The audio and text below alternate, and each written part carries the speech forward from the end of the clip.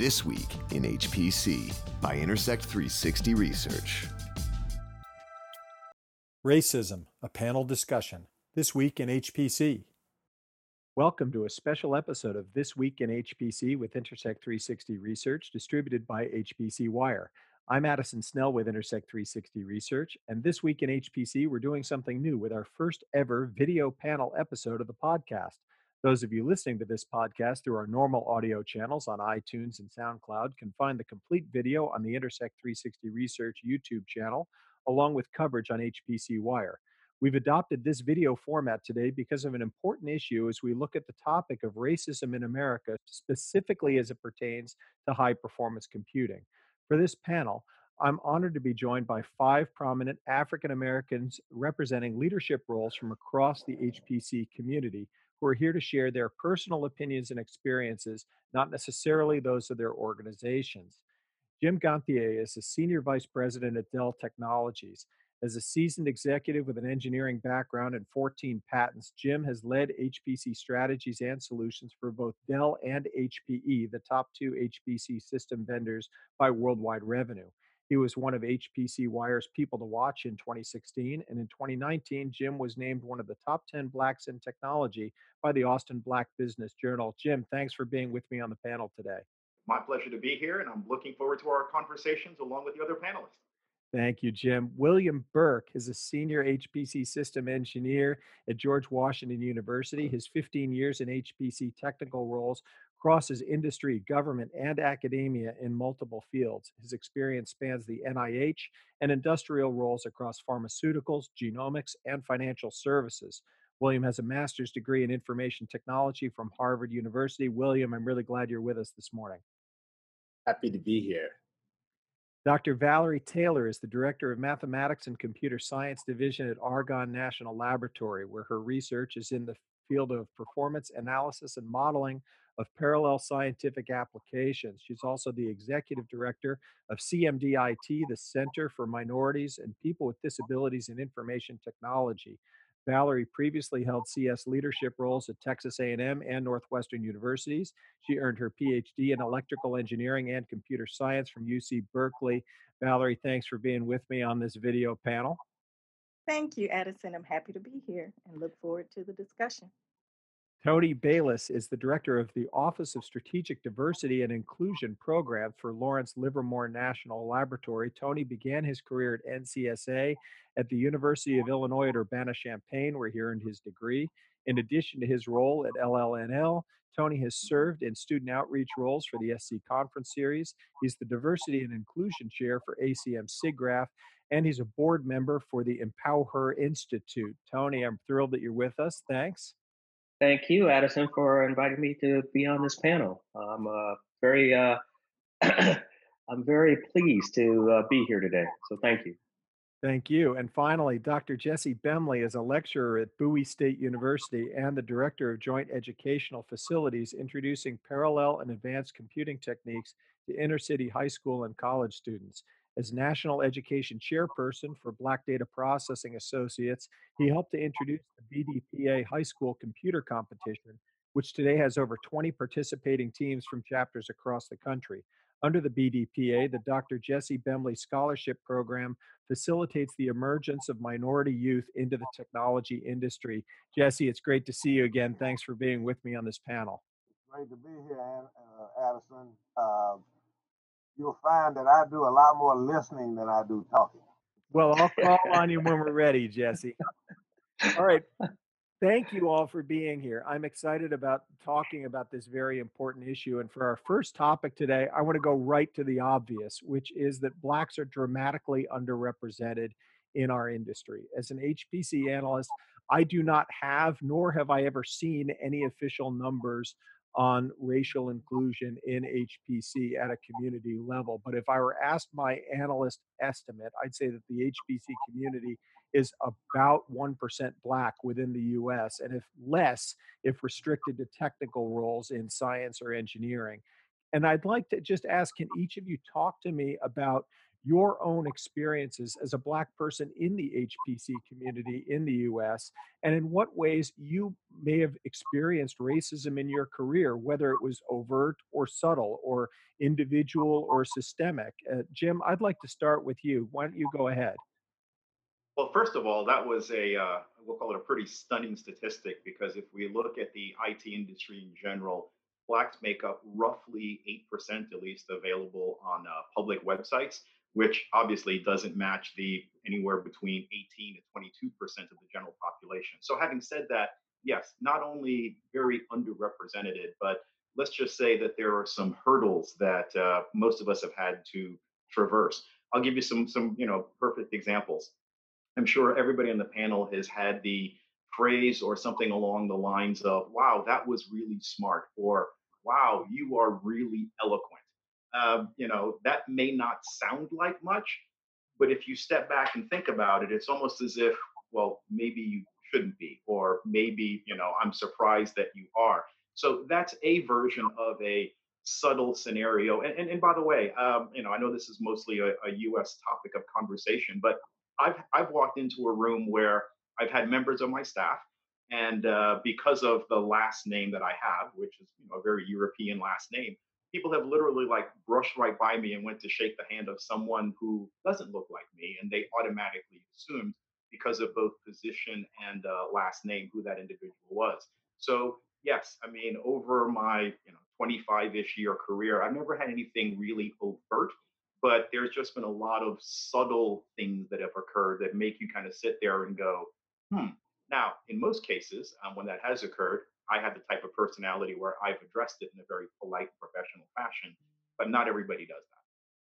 You brought up a good point, Jim, that we're talking about America here specifically. Now, this doesn't mean that racism is, of course, a global problem. We're talking about the US today for two reasons. One is to narrow the focus because what racism in Japan or China might look very different than what racism looks like in the United States. And more to the point, this is what's topical in the news cycle. This is an acute issue in America right here, right now.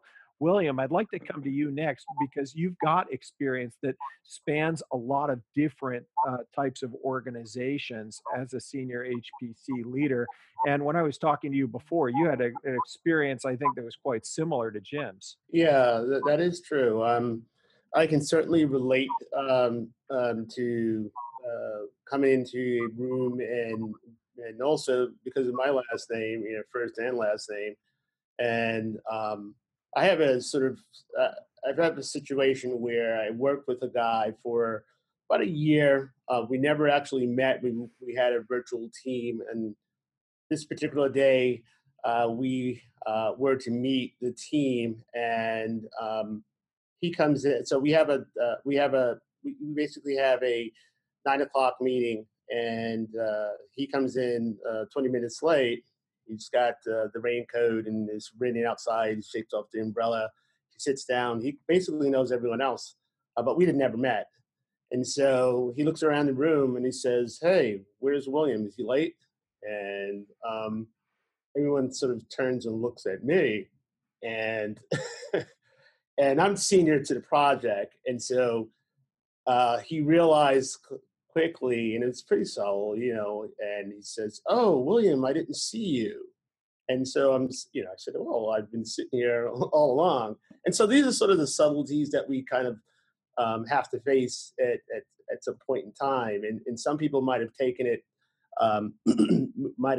in a negative way. I have a way of being able to, you know, um, address it in such a way that it's, you know, looking at it from a perspective of, it could be an honest mistake, but these are things that you actually have to deal with. And then what was interesting is that we did kind of talk about it a little bit later, and then he says to me, he said, "My God, I've been speaking with you a whole year, and in my mind, I pictured you as this white guy." And so it was really interesting topic that we had, and it was educational from the perspective of, I asked him, I said, "Well, what does a black guy sound like?" So That's one of many experiences.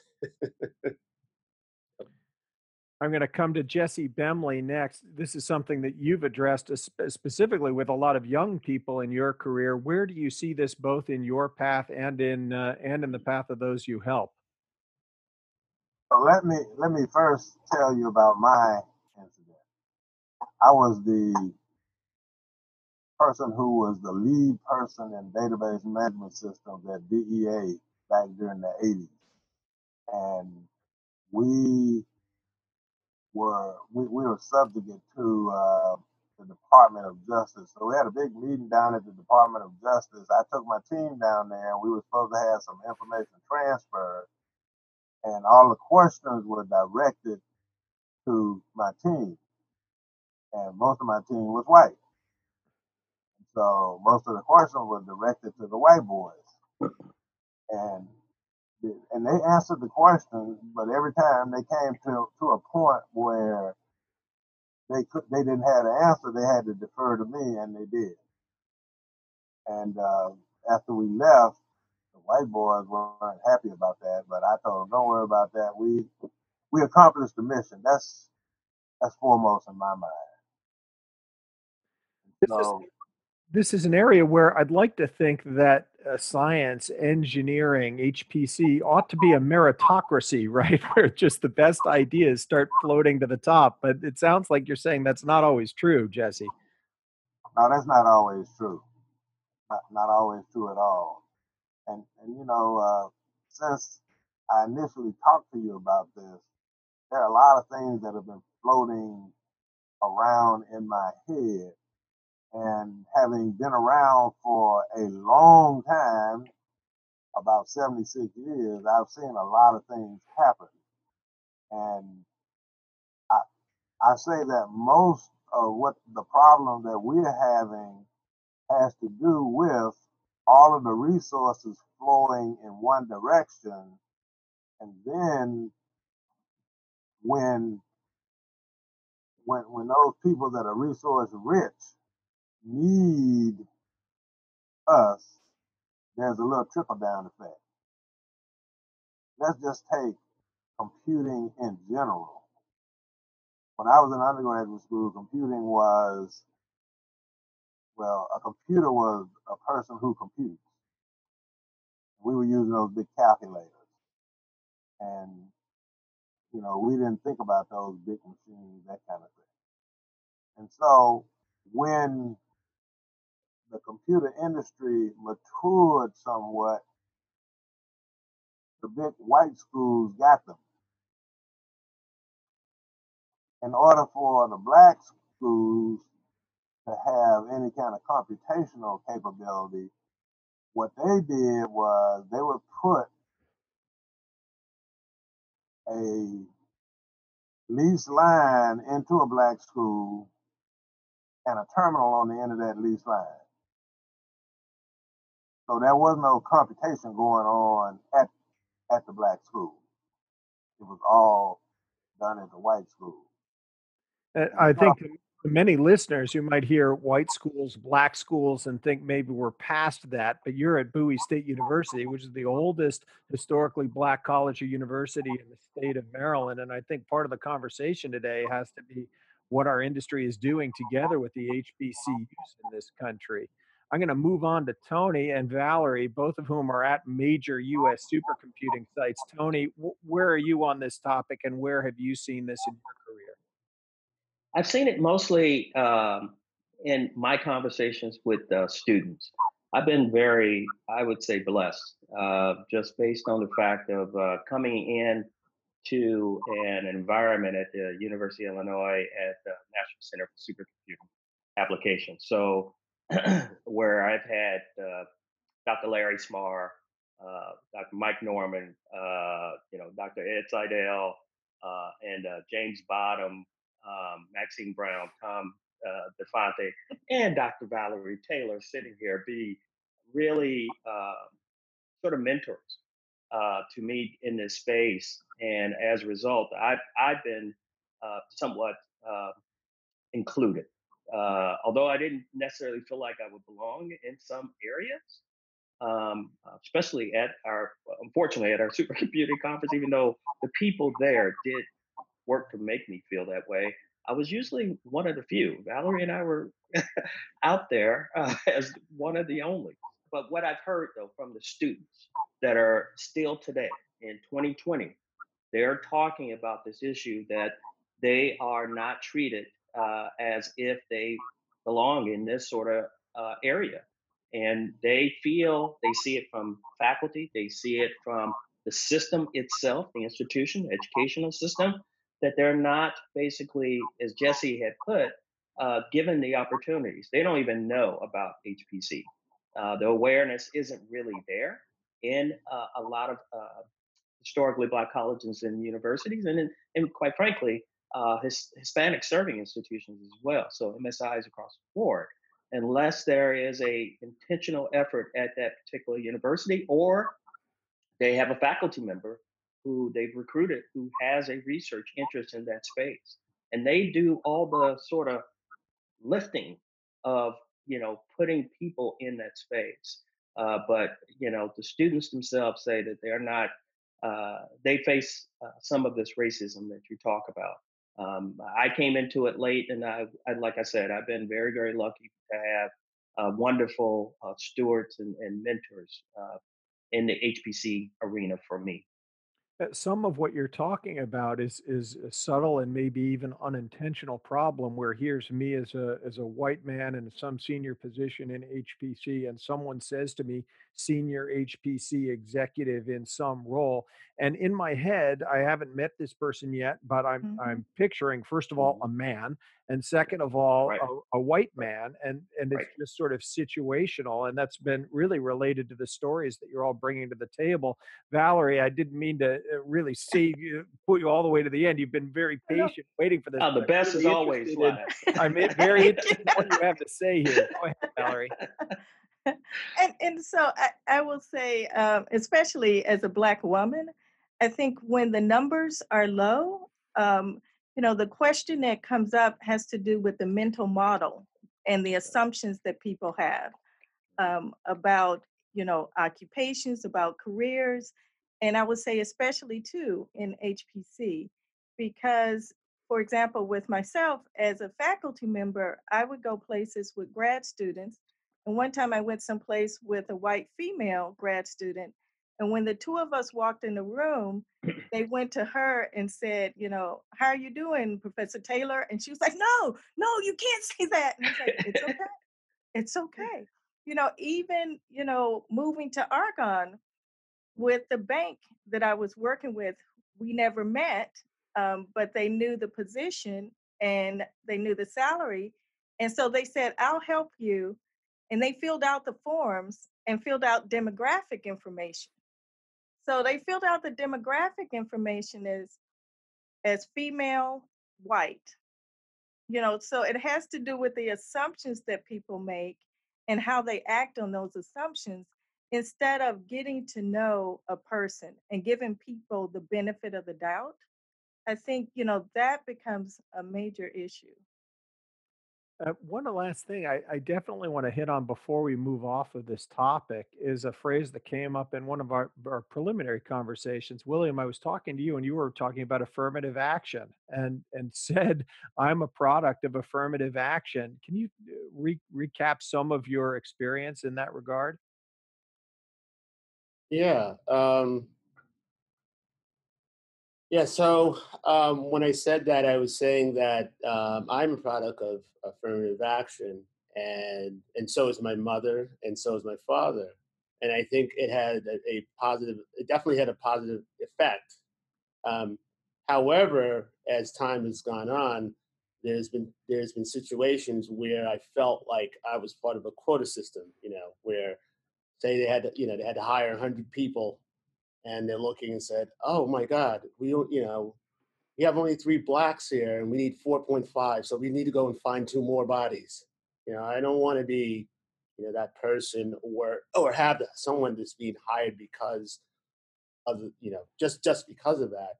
But I think that diversity means a lot of things, and inclusivity, and diversity embraces that unique contributions of members of the community. And we've got to start to look at what that means. It doesn't mean having um, you know many black faces in the room, or even women faces in the room, or the multiplicity of minority faces. The change has to come within the policies and the practices, and to be quite frank, the mindset. We just kind of spoke about some of those subtleties of what you kind of think about, when you think about an executive, or when you think about that, that lead engineer, what comes to mind is, it's typically usually, first choice is, like you said, a male, but not even just a male, a white male. So if people are thinking along those lines, we have to, there has to be a way of being able to have people to open up and kind of look otherwise, and when they made and so, like, for instance, there was a there was a push to to embrace women in a lot of the leadership roles. There was a conscious effort to go after and push for women in leadership roles. So I would say the same thing uh, for blacks as a minority, to be able to embrace and um, blacks in terms of, we do have our opinions, and I think diversity is about the willingness to accept those types of uh, divergent opinions, and so that it allows us to have a better realization of what our environment is, and not that it's just sort of this one sort of this one standard, and one standard, and one uh, potential direction to go, that we embrace that diversity. And Jim, you just very quickly, wrapping up this topic, you're coming from the corporate side, and you were talking to me about the importance of that diversity of thought, and that it goes beyond the problem William's describing, where even once he's in the organization, he can feel like other people are looking at him thinking, "Oh, you're the token we had to hire." And the benefit of having diversity of thought in an organization, and how you make better decisions. Yeah, so just to give a couple of facts and data points. I mean, if we look at where the world is headed, if we look at the number of folks that we're going to need in STEM, if we don't start hiring more diverse talent, we're going to be short by about 1.6 to 1.8 million, depending on how you want to do the math. The second thing that we found, when I say we, obviously this is now top of mind for many other execs at a lot of other high tech companies, diversity of thought, diversity of people actually is good for business. I mean, I won't go into specific examples, but having folks who can look at things in a different way, having folks who have had a different background, not only makes the products, offers, solutions, supercomputers that much more, we'll call it innovative, but in some cases, that's how the true breakthrough happens. So whether we want to look at it as an industry problem, whether we want to look at it as an impending scenario that we categorically have to go solve, or if you want to just look at it as quote unquote good business in terms of innovation and driving new thought processes, new approaches, and new ways to do things, all of those are items that makes this not just a very topical conversation, but a very important conversation right now. One thing I do want to highlight a little bit of is I was resonating with a lot of what William had mentioned. Sometimes it's not hiring because of the person, but just getting that system kickstarted. I know an executive at one particular high tech firm, and very similar to what Tony mentioned. He said, "Look, you need to come up with 4 people that you want to mentor." And he had everybody write those names down on a list. And then he said, "Okay, out of the 4 people, how many are female, and how many are represented? If you don't have at least 1 or 2 on the list, you're obviously not doing something well as a leader." So it's not you hire because of, but at least start to look at the consideration set, at least make it part of the initial process. Because, like a flywheel, until you do that up front, the wheel never starts to spin and progress doesn't get made.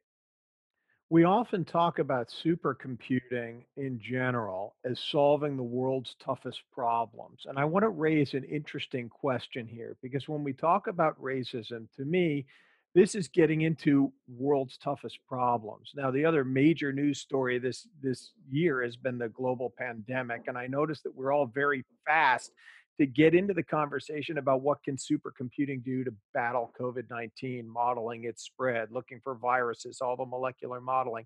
Now, here's this other major news story about racism and the state of race relations in America, which strikes me as a world's toughest problem.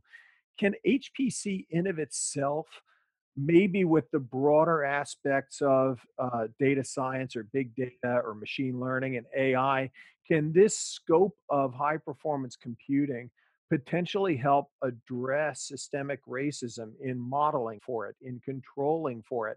I don't know. Should someone ask? I'd like to start with the major supercomputing centers here. Valerie, do you have a perspective on this? Yes, I think in terms of, as you mentioned, with HPC and solving some of the world's, grand challenge problems. I think if we look at systemic racism as a grand challenge problem to be solved, and that is along multiple dimensions. So one, I think one area that's on everyone's minds right now has to do with policing and, you know, injustices and racial injustices.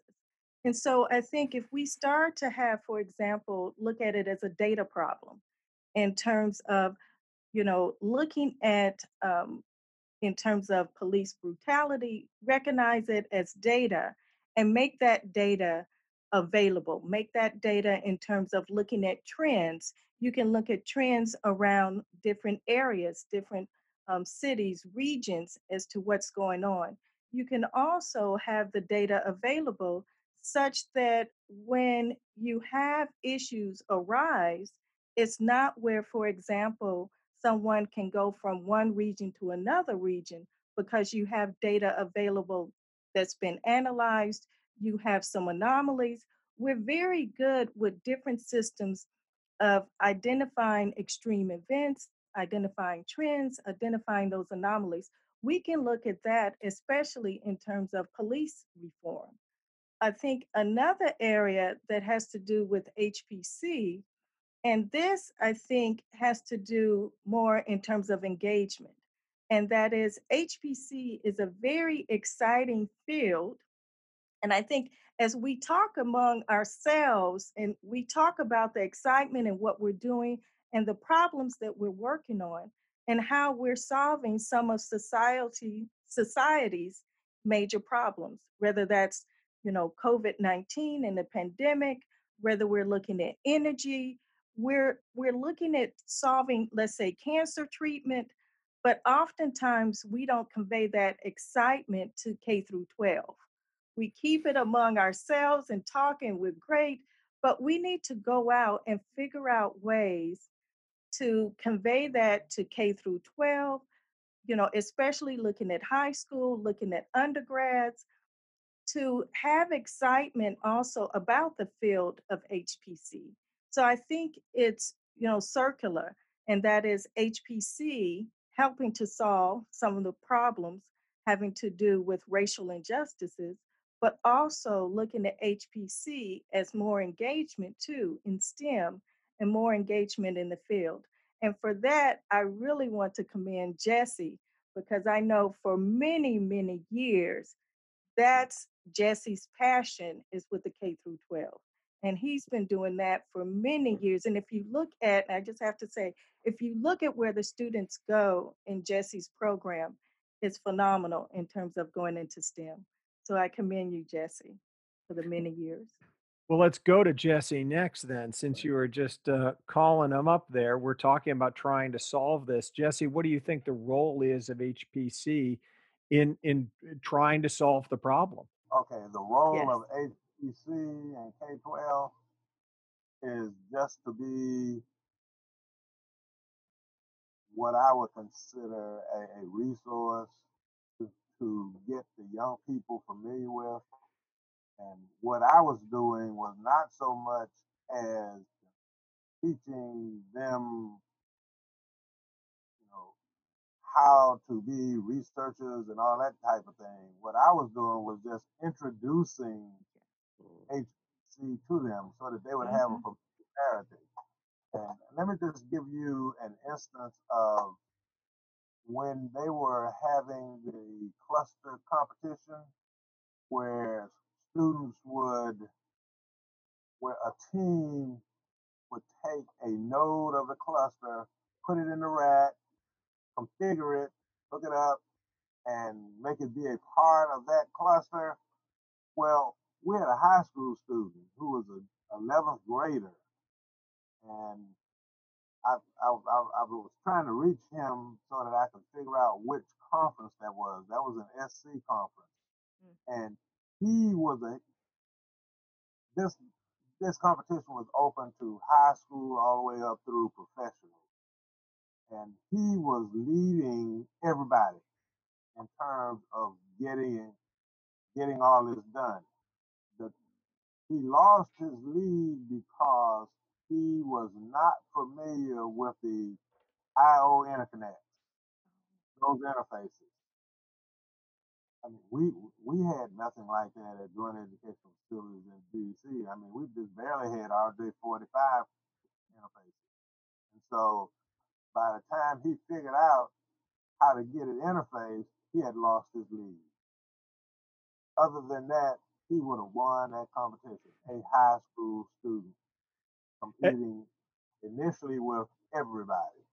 And you are doing excellent work introducing parallel and advanced computing at the high school and college level, the K through 12 level. I want to come back to this idea of HPC addressing systemic racism. Tony, you've been at a couple of major supercomputing sites. Valerie seemed for it. If we just take the notion of we've got data, someone ought to be able to do an application here. Do you agree? 100%. I think the areas where HPC can actually lend itself to assisting with this systemic and institutional problem is solving that on the data front. We can do visualizations that actually, she talked about the modeling as well. On that, I mean, if you go back to just look at the historical nature of things, the redlining that happened, way back when, and we do some analysis on that redlining and basically show that there was a causality of what we basically are experiencing today and why that is it's true. I mean, there's research papers on this. There's research papers studying the police brutality that Valerie talked about. In fact, one was just in August 2019 that was produced that talked about it from ethnicity, gender, and all of those pieces, and age as well. All of those things are things that could be studied more, and using high performance computing systems to do that work from a data science perspective would probably influence us to see inside that a little bit more as to, okay, what can we do? At least we've got the data and the information. What are some of the things that we can move forward with ideas to try to help us sort of mitigate and hopefully erase what we're seeing today? Where does that responsibility lie? Is that a DOE supercomputing lab problem? Is it NSF? Is it an academic kind of problem? Who should run it? I think everybody should be coming to the table to solve this Mm-hmm. problem because it's not a one problem versus one institution versus the other. Everybody need to be a part of the Mm-hmm. solution, and just what we're saying, what you're seeing in the Black Lives Matter movement in general. Basically everybody is saying we are enough is enough. We all have to solve this. We all have to be a part of the solution moving forward. And unless you have that, you're going to keep having these sort of little pitfalls and these hiccups along the road that you basically are going. It's just not going to, it's going to keep going. And I think if we don't get a good majority at the very least at the table, um, so DOE, industry, all of us, academia should be involved in solving this. And it is a grand challenge, quite frankly, because it is global as well, as you Oh, had oh cited yes. earlier. Oh, yes. And William, I'm very interested quickly in your perspective on this because you've done those different roles, managing HPC clusters of various sizes in industry, at the NIH, at GW now. Where do you see this fit? Is this a sort of an application that you could see fitting into the workloads that you've encountered? Yeah. From an application standpoint, I mean, there's certainly there's certainly use of HPC or and AI tools to combat racism. But one of the things we have to look at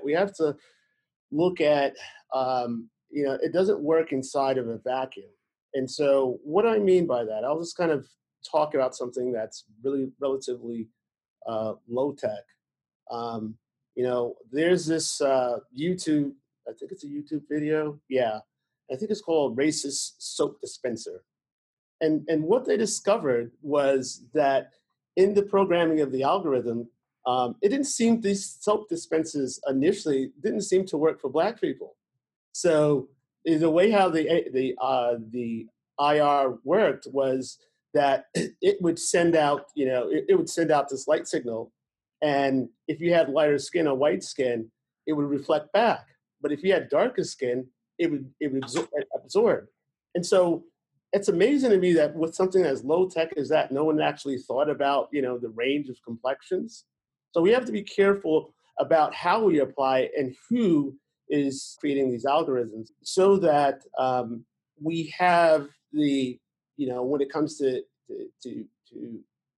HPC applications, they're much more complex. And then there was also another case where the Xbox, I think it was Kinect, and when it first came out, it didn't recognize Black people. So it was really interesting that, yeah, we can certainly utilize technology to combat racism, but we have to pay attention to those that are actually programming and creating the applications because they can have their biases too.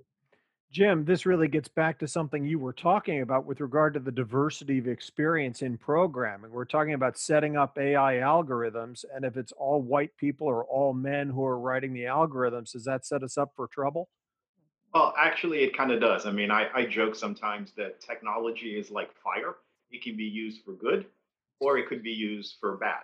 So the net is that if we want to use a good example, and this kind of resonates with everything the other panels have talked about, we're doing some early work with some schools. I mean, in order to, my humble belief, solve systemic racism, you got to look at it as a system. So we're looking at which kids are going into particular STEM programs. We're analyzing why are they falling out. We're doing some predictive and proactive things in terms of, hey, look, are their grades dropping? Is their attendance going down?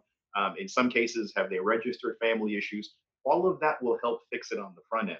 But similar to what William mentioned, at the end of the day, HPC is a computational type device.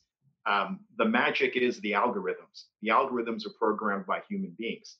Those human beings don't look like a lot of us on the panel. So this implicit bias is actually being placed in the algorithms. We had the honor of having Dr. Joy Balmawini from MIT come have a conversation with us about 6 or 7 months ago.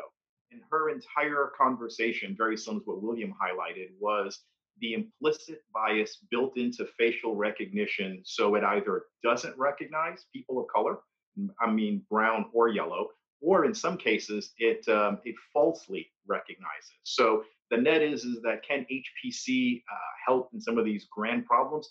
Categorically, but we just need to make sure that as we're applying it properly, we're applying it to everybody, and we're making sure that we're not building in some of these things that we as human beings are programming into the systems because at scale it would not be good for anyone.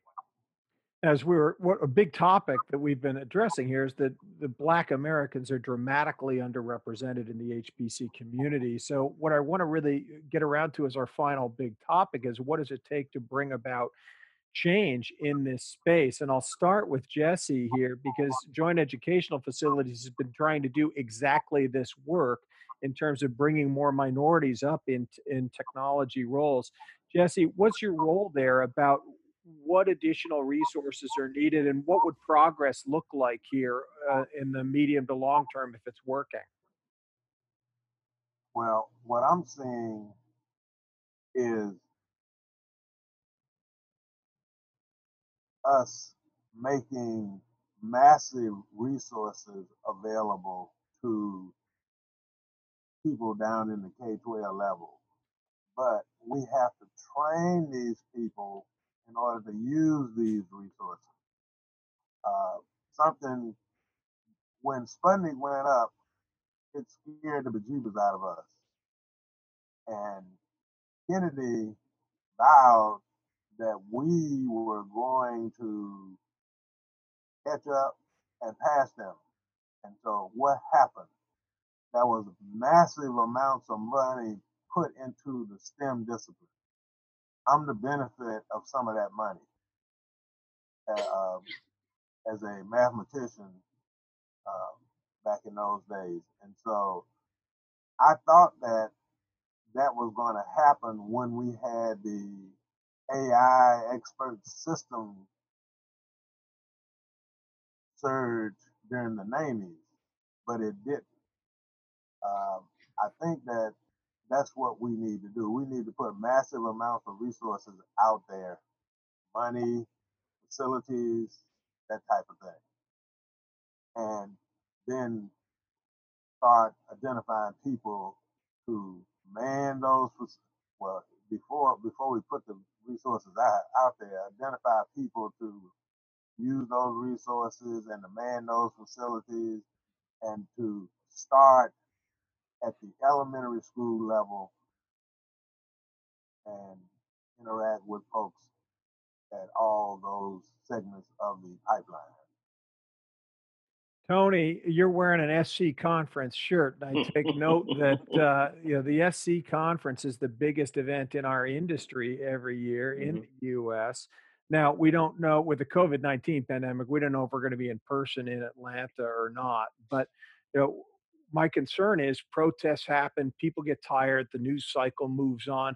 By the time we get to November, what should we be talking? Should this be a topic at SC? What more needs to be done? How do we carry this conversation forward and include in that what does progress look like in this industry? What should people be doing?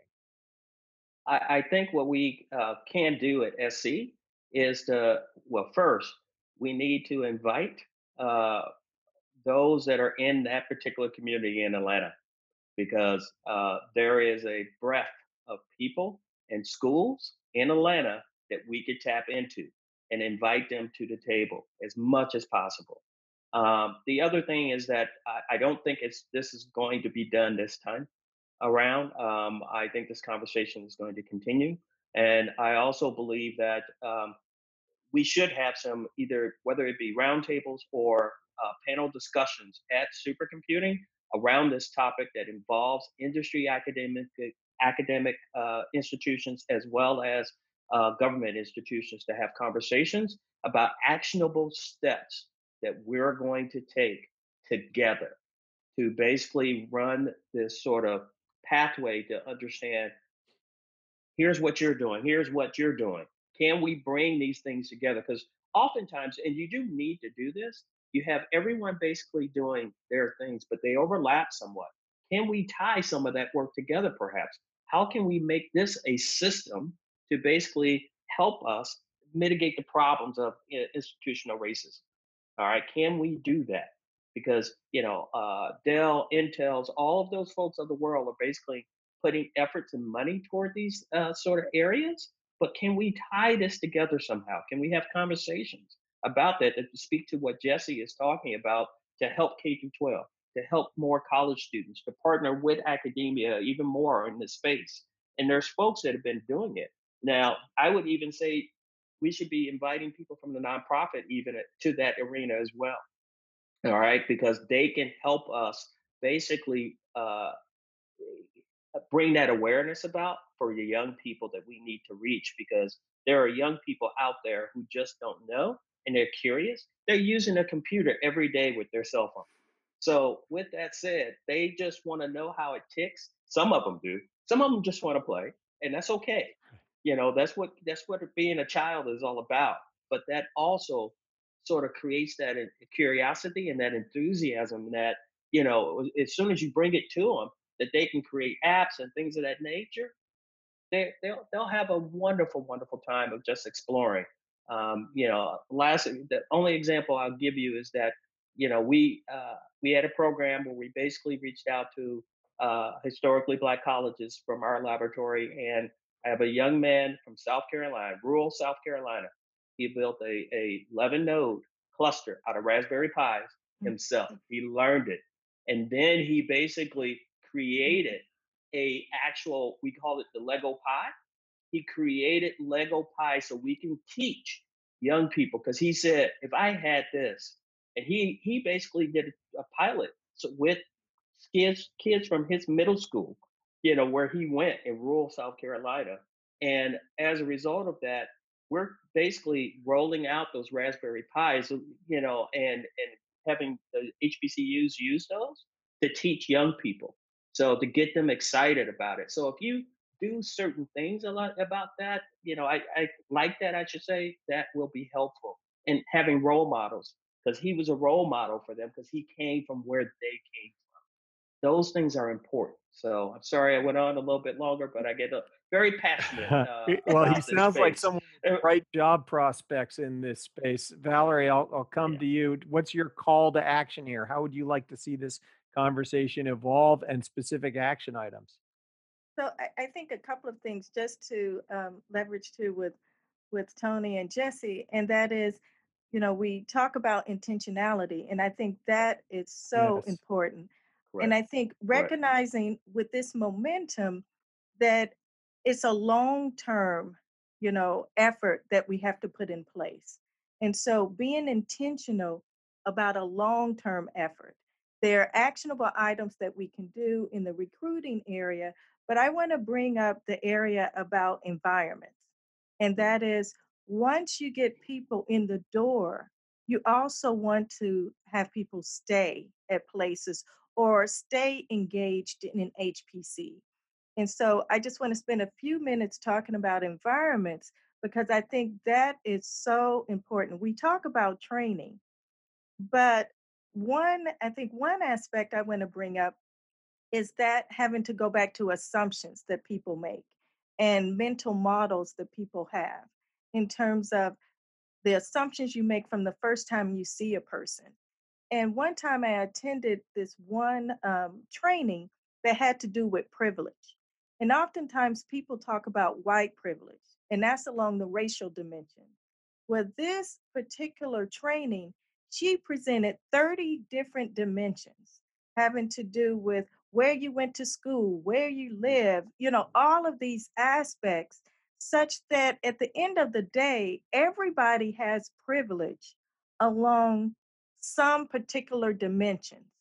So if you start to look at people and individuals and Blacks to say, let me get to know you and get to know your background, not make assumptions, then when you start to look at the environment, you start to move in the direction of an inclusive environment because people have a lot to contribute, and having people at the table contribute and being heard is so important. And that has to do, I want to go back to also what William and Jim talked about. When you start to talk about HPC applications, having people at the table looking at also the data that you have as well as the algorithms. So I just want to spend some time just to emphasize the environment that people are working in becomes so important, and looking at it as a long-term issue that we need to continue this dialogue annually, quarterly, looking at accountability, how we're doing, and having metrics and mechanisms in place to track it. William, you've been at a couple of different types of HPC organizations in a senior technical role. From that viewpoint, what should change look like here? What's an individual viewer or listener to this podcast? How should they be behaving differently? Very good question. um, I'll kind of talk about when I first got into HPC back in 2002, about 18 years ago. I was at Oak Ridge. and it was a program that I got involved with, an internship. And one of the things that I liked about it was that it was very nurturing, um, and the mentors there, you know, were heavily vested. And I noticed that across the board, not just within our program, but with many programs. So I think mentorship is very, very important. Having people vested, I think that organizations, even for-profit companies, to have those types of programs in place. And as Valerie said, you know, um, being able to look at people for who they are, because there has to be a willingness to acknowledge or validate people, and even if they are a little different than what you normally see, um, it has to be a nurturing environment. And so I remember uh, first going on Oak Ridge National Laboratories campus and just being overwhelmed. Now, I had some engineering background. I started off in the computer industry, computer engineering. So it wasn't all new to me, but it was just like fantastic, because it was like, hey, this is where the world's at that time, the world's fastest computer, supercomputer was. And then it's starting to meet people who, who were really, really smart, um, who are willing to share. So I think more of that needs to be seen, and not just at the governmental labs, but just across the board, whether it be for-profit companies and nonprofit companies. I think that we need to see industry and academia work hand in hand, bringing more and more of STEM programs, and uh, not just looking specifically for underrepresented group, but to really have an investment. Because with diversity, I think with corporations, if you put it in terms of economics, in terms of financials, and you show the benefits, I think it will move the needle towards that social justice. That's what I'd like to see moving forward. All right, I'm going to go to Jim and wrap up then. William was just talking about industry, and you're on the industry side. You're not necessarily speaking for your organizations, but to you, what does this look like going forward? How should this change? What are the action items for our industry? Well, I mean, my fellow panelists have said it really well. If we want to call it, pick your favorite institutional, or in some cases, systemic racism, we're going to have to look at it as a system. We're going to have to look at it as a life cycle, because even things that we grew up with may or may not be applicable. Love the idea of Jesse talking about how to get this into the K through 12, but here's the fun stuff. A lot of folks in tech and a lot of companies in tech may no longer require a 4-year degree. Some of our partners slash co-opetition are starting to look at folks who not only have 2-year degrees, some of them they're hiring directly out of high school, and some of them collectively we're setting up an apprentice. So we've got to start them young. We got to get them into a STEM program. We got to get them excited about, here are some of the world's biggest problems that you can potentially not only be a part of, but help solve. Mm-hmm. That once they do get into a STEM-like program, we help them. We help them with things such as, and the digital divide is very real. We give them access to the right types of tools and the right types of training. We may want to look at something, and again, I'm thinking about the larger industry. A lot of folks in industry are now working with historically Black colleges. A lot of folks are also working what we call MSIs, which is minority serving institutions. I happen to have had the conversation with one of the largest graduator of underrepresented STEM on the East Coast yesterday. But it's not just getting them in, excited, trained, and on board.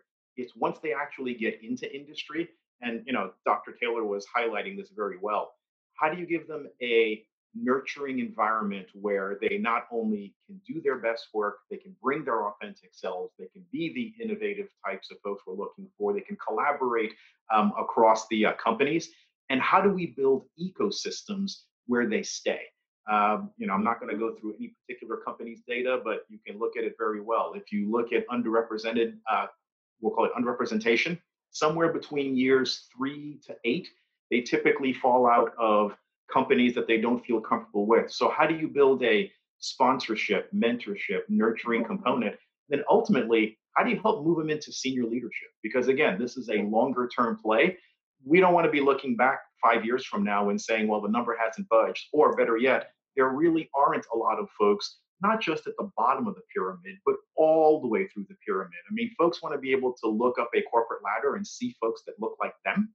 They also want to be able to look across governments and do the same. So we're going to have to look at this not just long term. We're going to have to look at this systemically, and we're going to have to go after every single one of those points where we either have a fallout point or where we end up losing individual only because we didn't make them feel comfortable, calm, and to some extent being able to bring their authentic and best selves to work every day, because that's where the real innovation happens.